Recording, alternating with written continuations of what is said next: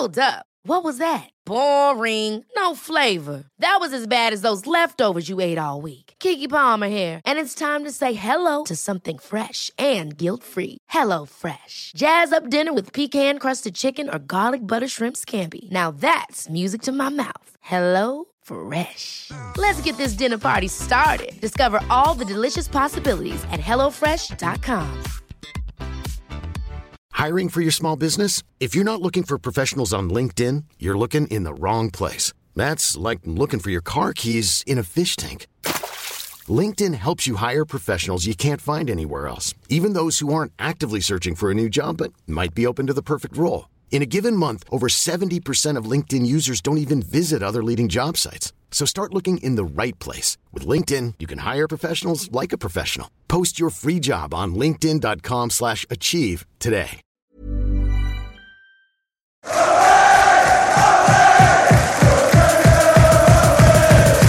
Hi there, and welcome back to the Roker Report Extra. This week, we've got Fulham coming up on Saturday. We're not talking about a defeat from our side, which is definitely a plus and a positive. Hopefully, we're talking about a home win from next week, but we'll find out if we think we've got the mettle to get over Fulham this week. Today, joining us is Jack from the Fulhamish Pod. How are you doing, Jack? You well? Yeah, very, very good, thank you. And it's a pleasure to be on the podcast. So thank you very much for having me. No, not a problem at all. I hope you're going to give us news that makes us a bit more positive. We haven't had too many wins this season. No, well, I think that I think you're in a position that belies the actual genuine strength of your squad, even if it's not been particularly well suited thus far. But you've picked up a fantastic manager in Chris Coleman, and I think that things can only get better. Yeah, I hope so. But before we crack on to the big man, got a bit of a sense of deja vu here, if I'm honest with you. I spoke to a Wolves fan last week. We started discussing their last win, or their last game, which was a Birmingham game, a 1-0 win. And you've just beat Birmingham 1-0, leaves you smack bang in the middle of the table in 12th. Yeah, funny one at the weekend. We dispatched Birmingham as we kind of expected to. They are truly awful. If Fulham were in any sort of raft of form ourselves, you'd have hoped that we'd have put more past that side. But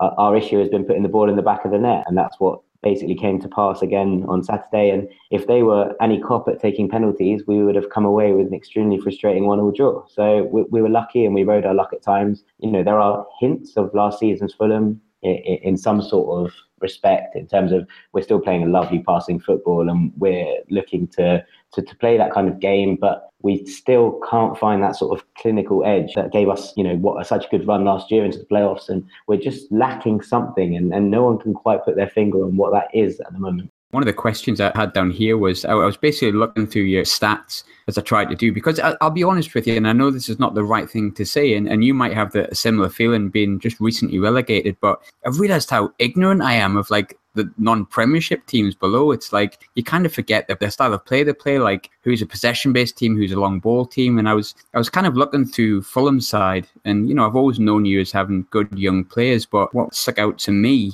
was you have the majority of possession in games, which we've actually kind of done ever so slightly better against this season. But would you say that's your style of play then? Is it just all possession-based? Yeah, 100%. Jokanovic has come in, and he had a slow start as Fulham manager, but he really did try and implement this kind of slick passing football that, try and play through opposition presses and try and, keep possession of the football. And there's elements of that kind of, obviously not to the same level. And before I get slaughtered for saying it, it's nowhere near the same level. But that kind of element of the way that City try and play, the way that Liverpool try and play, Napoli is the one that I always say that is the style that I think Fulham tried to emulate most. But, we don't quite have the quality to pull that off in the same kind of manner. And it can be a lovely style of play to watch when it clicks, but it can be extremely frustrating because the Fulham will go backwards rather than lose possession. And it means that when attacks are on and counter-attacks are on, we tend to dither on the ball a fair bit. And, Jokanović's style has brought us a lot of success last year.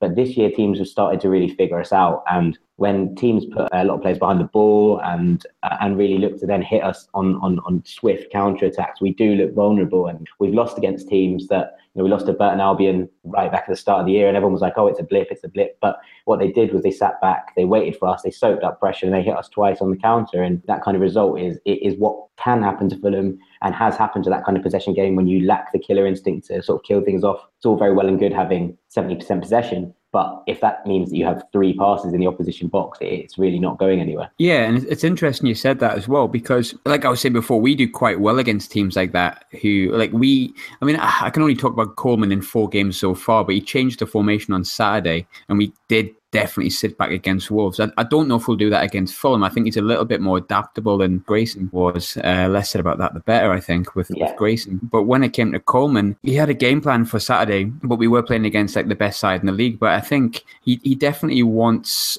like those 2 defensive midfielders. Obviously, Catamol is suspended and he had the 3 centre-halves and he had Catamol and Gibson Holden. This week, potentially, I imagine, I think McNair is back in contention. Yep. So you could look at McNair, who's, as much as he's down as a defensive midfielder, he's actually a little bit better in more advanced positions. So sit back to an extent and then hit a team like Fulham on the break. I'm quietly confident because we've done well against teams like Norwich, Wolves. We haven't done well all season, truth be told, but there's a bit more confidence in the camp with Coleman, and quite nice to hear you saying what you're saying because it makes me feel a bit more confident about Saturday. But Sunderland or Sunderland, you just never quite know what we're going to come up with. But I'm quietly confident, actually. Are you worried about Saturday? Yeah, I'm massively worried about Saturday. There's so many factors in play, and the title of our podcast is Fulhamish, and someone quite nicely just defined that the other day as defying expectations, whether that be positive or negative. So, we went out and sorry to swear on your podcast, but we did go up to St. James's Park last year.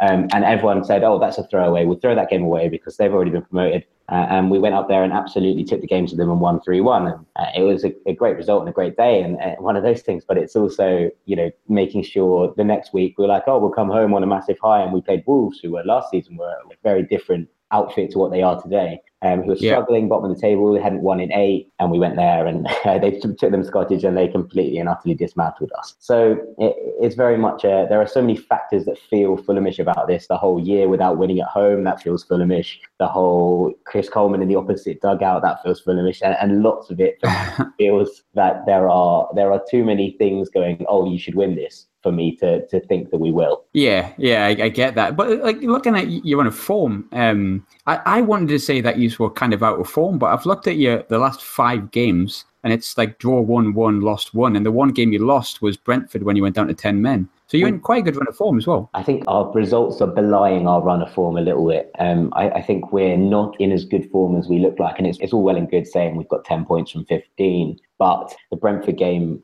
we were diabolical. We had a good first 30 minutes, but as soon as things started to go wrong, they really went wrong. And Jukanović's kind of refusal to adapt his tactics when things aren't going his way really does come around to bite us, quite often. And, we beat Birmingham and Millwall 1-0 at home. They were our first 2 clean sheets since January. We concede. We always concede. So that's one thing. Birmingham should have got a point off us, even though we dominated for the entire 90 minutes. They should have scored a penalty, and that would have been that.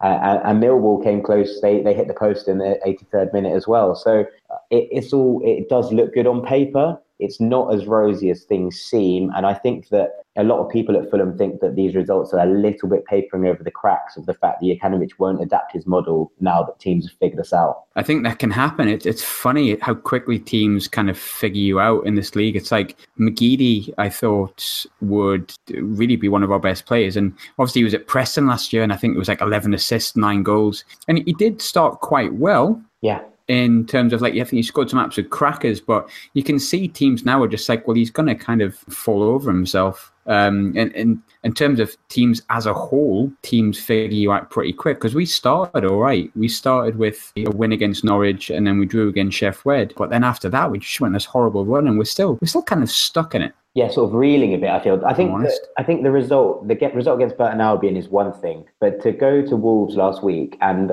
I watched the highlights when I was trying to prep for our podcast yesterday and talk about Sunderland in a bit more depth, and it very much looked like you had the game under control. It wasn't so much that you were hanging on by the skin of your teeth, or it didn't look like, obviously Wolves had chances. Wolves will always have chances. But it didn't look overtly like they had, massive points of the game. And I think that that's probably a better sign than the win, if I'm perfectly honest. I think that going to Molineux in the form that they're in and giving them a fair game and being like, no, you're not having this all your own way, it is probably the kind of defining point. And Coleman teams are always, when he was with us, and you've seen it at Wales, and I'm sure he'll bring this in, are always hard to break down. They always know exactly what they want. And even without Gareth Bale as Wales boss, he overachieved. And it took sort of, a couple of unfortunate circumstances. I'm an Irish fan, so I was delighted, to see those unfortunate circumstances unfold. But it brings it back to the fact that when they were solid and when they had,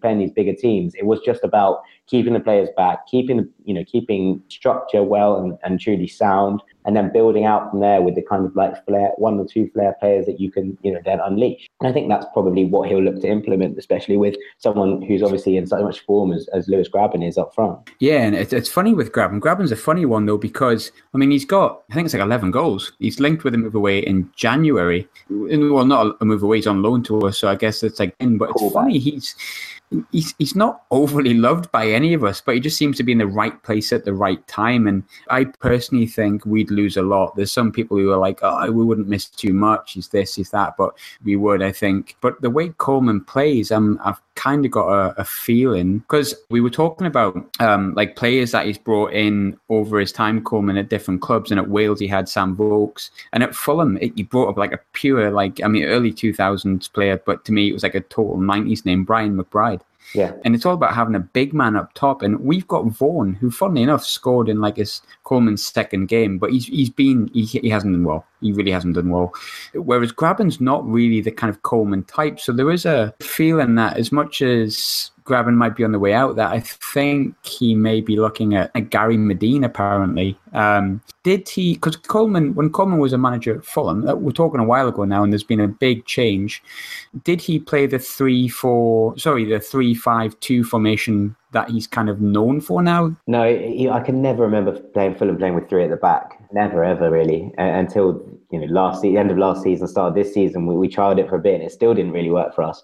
He definitely was a 4-4-2 man, that kind of, or a 4-4-1-1 even. McBride led the line and there was always a little man buzzing about him. But it was a very solid, practical, pragmatic team. And that was his style back then. I think he obviously adapted it into that 3-5-2, but with the two holding midfielders, it does make that kind of solid middle ground that you don't really mess with. And I feel like it's a natural kind of progression for Coleman to move into that kind of formation.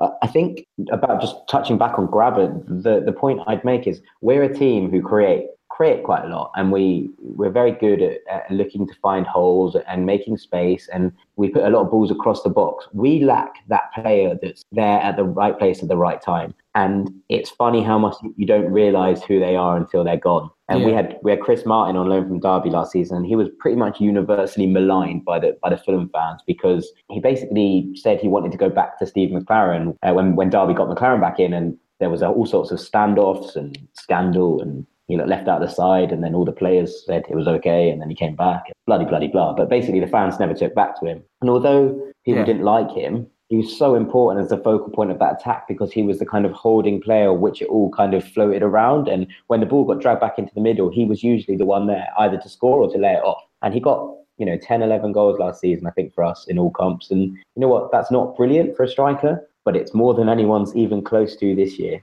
And, we had those kind of players firing and we had that kind of rotation going. And you really do need a focal point striker who knows where to be at what time. And that's what we're lacking. And it's interesting you said that as well, because I was looking through, like I was saying before, I looked through the stats, I looked through the players that I thought could cause us problems. And off the top of my head, it was like Ryan Sessegnon. Yeah. But as I was reading through the statistics, I noticed that the goals, if anything, are shared between the midfield, like 4 each, like Sessegnon 4, Norwood 4. There was no striker that had scored 5 or 6. So we've started playing with a false 9, and Stefan Johansson, who was his ex-Celtic and the Norwegian captain, has been playing in the false 9, which is a bit nuts considering he spent £10 million on strikers in the summer. We brought in Rui Font from Braga, who's a technically very gifted player, but he's not an out-and-out striker. He's a more withdrawn forward, and he sort of looks to drop in and create rather than put the ball in the back of the net. We also brought Abubakar Kamara, who's a bit of, I'd say rough diamond, but that would be unfair on the diamond. He's very raw. he does have a certain something about him, but his touch is terrible and his knowledge and his sort of awareness of the game is awful. He's going to be quite a good player, I think. He has elements of that kind of, he's very strong, he's very quick, and he's very direct, but he's just not very good at shooting and he's often offside. And sort of when he touches the ball, it sort of bounds off 5 yards and you're like, oh God, he usually gets it back because he's rapid, but he's one of those players that you're like, oh, it's going to go back to the halfway line. He's going to run around in a massive loop now and go round to the other side of the pitch. What we could really do with is someone, almost like a Defoe type player who just loiters in the box, because we have Ojo and Sessegnon on the flanks, or Ojo and Cabana, and they're all really good, tricky players who can beat a man, and the ball gets flashed into the box a lot. A lot of our attacks come down. Our two wingers play more like inside forwards, if you want to use an old school term for it. And they cut inside, and it allows our two fullbacks to absolutely bomb one. And on the right, we have Ryan Fredericks,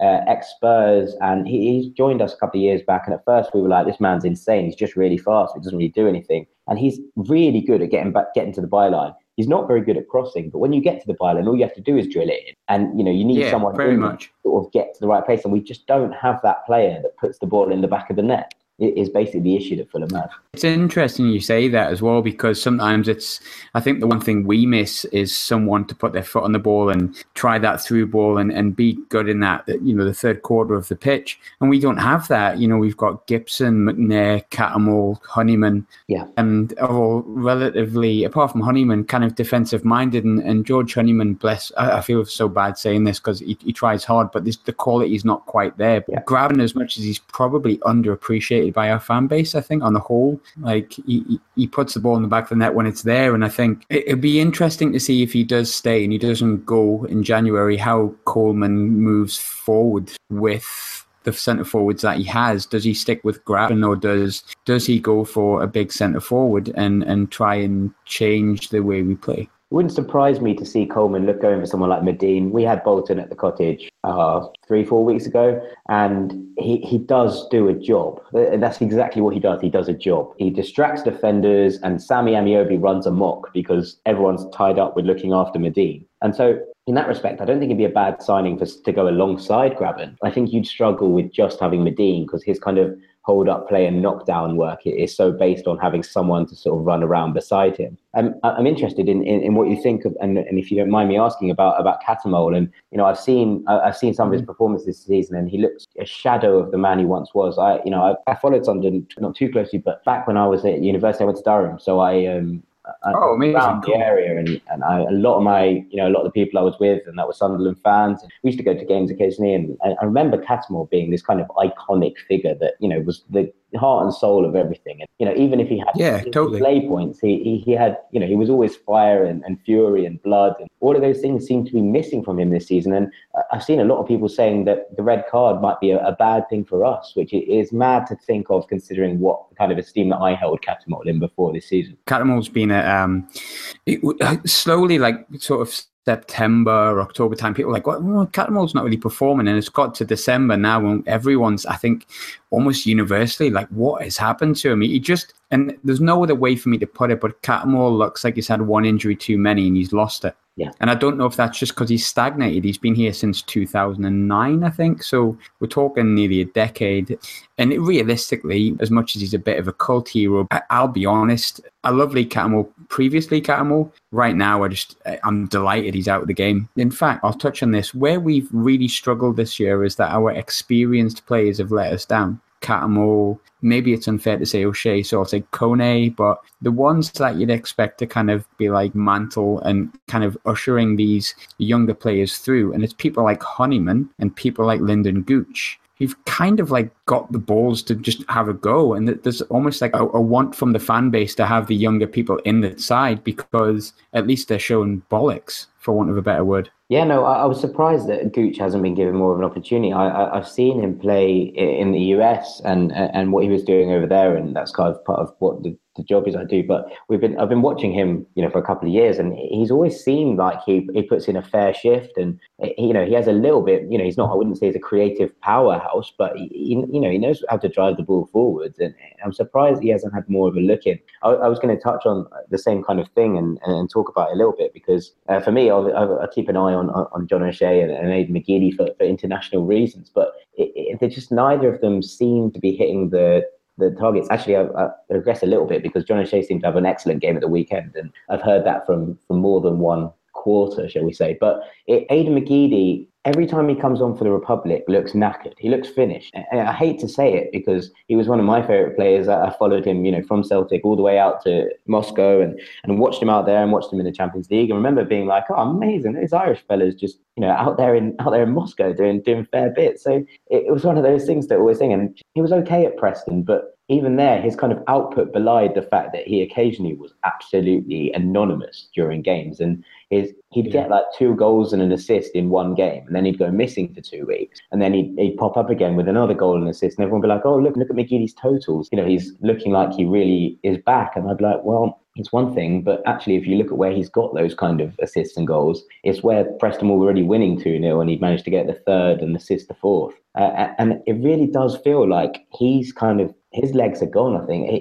He's always one step over too many. And if he just released the ball a little bit more, I feel like he'd be twice the player, because I don't think he's realised yet that his pace isn't quite what it was to kind of tear past a player. And it's all good beating one player, but you're never going to get past a second if you don't have the acceleration. And it's funny, he's we're 4 games into the Coleman era, and he's already been dropped. And I don't know, a lot of people kind of said, oh, well, that's the formation and that's it, that's him changing. But I don't see McGeady having, and maybe it's too early to say, but I don't think McGeady's going to be a Coleman man. I don't think that. I think he was good under Grayson. He was probably our best player under Grayson. And then Grayson left. It's one step over too many, and it's lack of quality and end product. Yeah, precisely. I mean, it's very much feels like that from where I'm standing. And I'm sure, as someone that sees it week in, week out, it's refreshing to know that the kind of synopsis from afar is actually what's going on. Yeah, and it really is. He just looks miserable. And I don't know if it's just he came here for Grayson.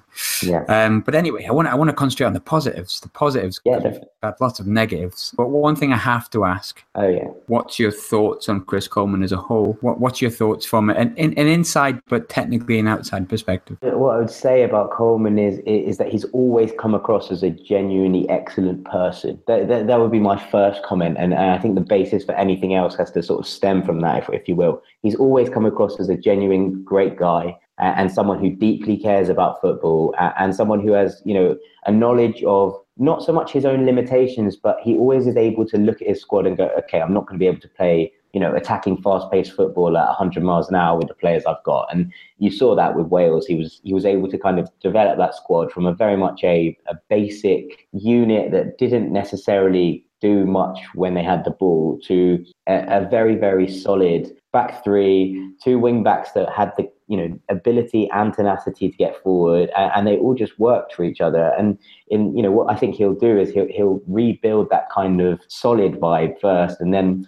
hopefully look to start to pick teams off on the counter. And then from there, from January, when he can bring in a few more of his own players, I'd be surprised if you didn't bring in that kind of flying wing back who with a massive work rate. And I know that your fullbacks have actually been some of the better players this year from what I've read and seen. But I really, I think Oviedo is a great player, and I know he's been quite widely lauded for his efforts, shall we say. I think you might end up seeing him in a more central role. If I'm honest, I always thought he could do that for Everton, and I think I wouldn't be surprised to see him in a midfield 3, especially if what you were saying earlier was you were lacking was creativity. I wouldn't be surprised at all if he was moving into that 3 to make way for a kind of like up and down the wing all the time left back. And so I think that what you'll see develop from Coleman, and what we definitely saw at the Cottage, was like a very tight-knit group that worked very, very hard for each other and were always able to put in that extra kind of 10 minutes at the end when all else seemed lost. We had a lot of, if I remember correctly, we had a lot of like last-minute equalisers and sort of never say die attitude. We were quite swashbuckling in that kind of sense, but it was all very much based on a solid middle that didn't sort of wilt under pressure. Yeah, and I mean, from our perspective as a fan base, that's kind of what we like. That is reminiscent of the Roy Keane era. We need back that little bit of metal. I just hope it hasn't been left too late for him to save us, because we're not quite adrift yet, but we could be. I wrote off Wolves at the weekend, and I think if he gets the home form right, and I don't mean win every game, if he can win like 1 in 2, 1 in 3, then we'll soon shoot up that league. And I have confidence in Coleman. I really genuinely do. I think a good run of results in this league can do wonders for you. And actually, if you look at us last year, I know it's not quite the same kind of point of the division or whatever, but we were cut adrift in 10th, I suppose, from in that playoff hunt, if you will. And we were 10 points, I think 7 points at January, but a 1 point, 10 points behind 6th place. And we just went on a bit of a rampage. And when it really clicked, it clicked. And I think that Coleman's the kind of man that might not inspire, 7 wins on the trot, but he might inspire 3 wins, 3 draws, and, one, unlucky loss in the middle of it that would not enough to like derail confidence as such. Going away to Leeds and losing 1-0 is by no means a bad result. They're a good side, and it pains me to say that because I don't like Leeds. It really, Same. It's really one of those things that if you go and get that kind of run of form going, then it can be such a positive in terms of the division. And it's really easy I wouldn't say it's easy to pick up points. It's never easy to pick up points in this division. But if you do get a run of form going, it is easy to move up places to an extent. Obviously, you're not going to suddenly become 6th, but I think if you have the right kind of structure in there in terms of Coleman and Simons, and he's another one who didn't do brilliantly for Fulham, but his passion and verve for the game is very much in evidence. And I think that you'd struggle to find a better manager at the level that we're currently in. Yeah, I think I'd agree. I think that we're on a good thing, I hope. Which brings me on to the final 2 questions. Do you have a prediction for Saturday? But before the prediction, that anyone you're worried about? I have a feeling I know who you're going to say, but anyway. Well, it's a funny one. I mean, we've obviously touched on Graben and that kind of what he brings to the side and how useful he is in the box. But one of the things we're actually terrible at is defending set pieces. And we're just anything sort of long and lumped into the box, we're not very good at. So I think that you might be surprised. I don't know if he'll play, but if you can get the balls into the box for Lamine Kone in the weekend, he would. This is the kind of game that he could turn things around in, because our ability to defend high balls from that kind of big hulking figure is absolutely terrible. So I'm a little bit wary of set pieces. So for that reason, I'd say Kone, but obviously Graben is for me the danger man, and especially the way we play. We often have 7-8 men in the opposition half. And I think, the pace and power, especially if we're left 2-on-2 with our 2 centre-backs, who are both, good players in their own right, but will struggle with his kind of pace and quality, because I think that's the big one. In terms of predictions, I think it's going to go one of 2 ways. I think if we can score early, I've been to the Stadium Light more than once, and I know what it's like as a ground, and I know how intimidating it can be to opposition teams if the atmosphere gets going. But I can also see that going the other way, and especially if things aren't going well, and obviously they haven't been going well at home. If Fulham can get an early goal and get our noses in front and get control of the ball and look like we're really dominating the game,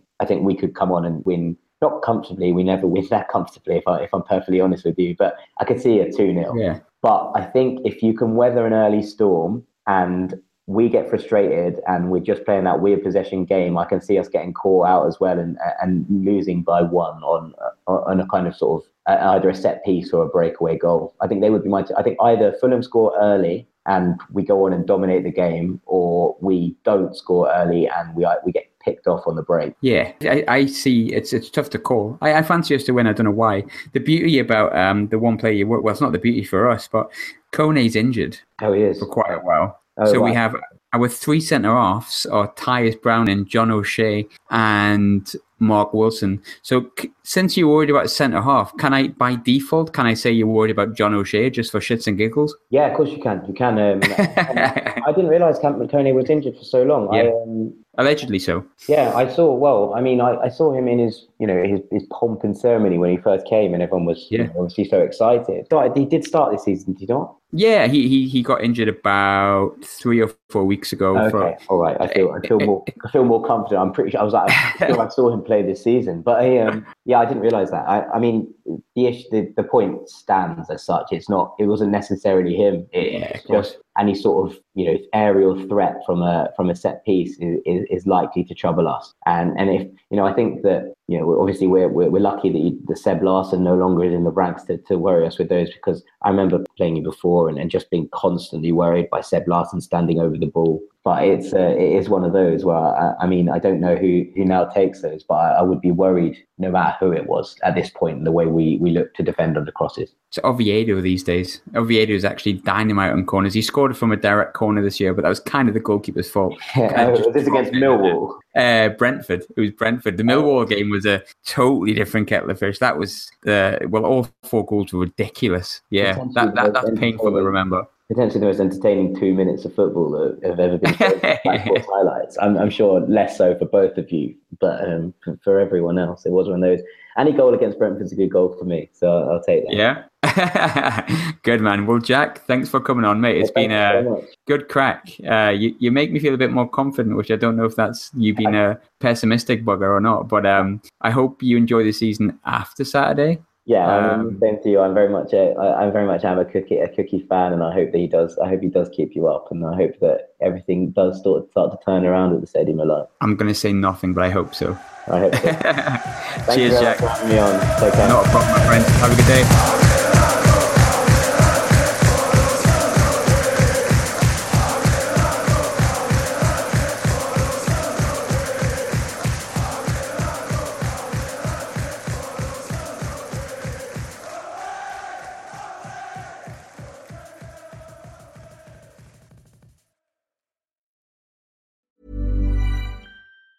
Hi, I'm Daniel, founder of Pretty Litter. Did you know cats tend to hide symptoms of sickness and pain? I learned this the hard way after losing my cat, Gingy. So I created Pretty Litter, a health monitoring litter that helps detect early signs of illness by changing colors, saving you money and potentially your cat's life. Pretty Litter is veterinarian developed, and it's the easiest way to keep tabs on your fur baby's health right at home. Go to prettylitter.com and use code ACAST for 20% off your first order and a free cat toy. Terms and conditions apply. See site for details. Ever catch yourself eating the same flavorless dinner 3 days in a row? Dreaming of something better? Well, HelloFresh is your guilt-free dream come true, baby. It's me, Keke Palmer. Let's wake up those taste buds with hot, juicy pecan-crusted chicken or garlic butter shrimp scampi. Hello Fresh. Stop dreaming of all the delicious possibilities and dig in at HelloFresh.com.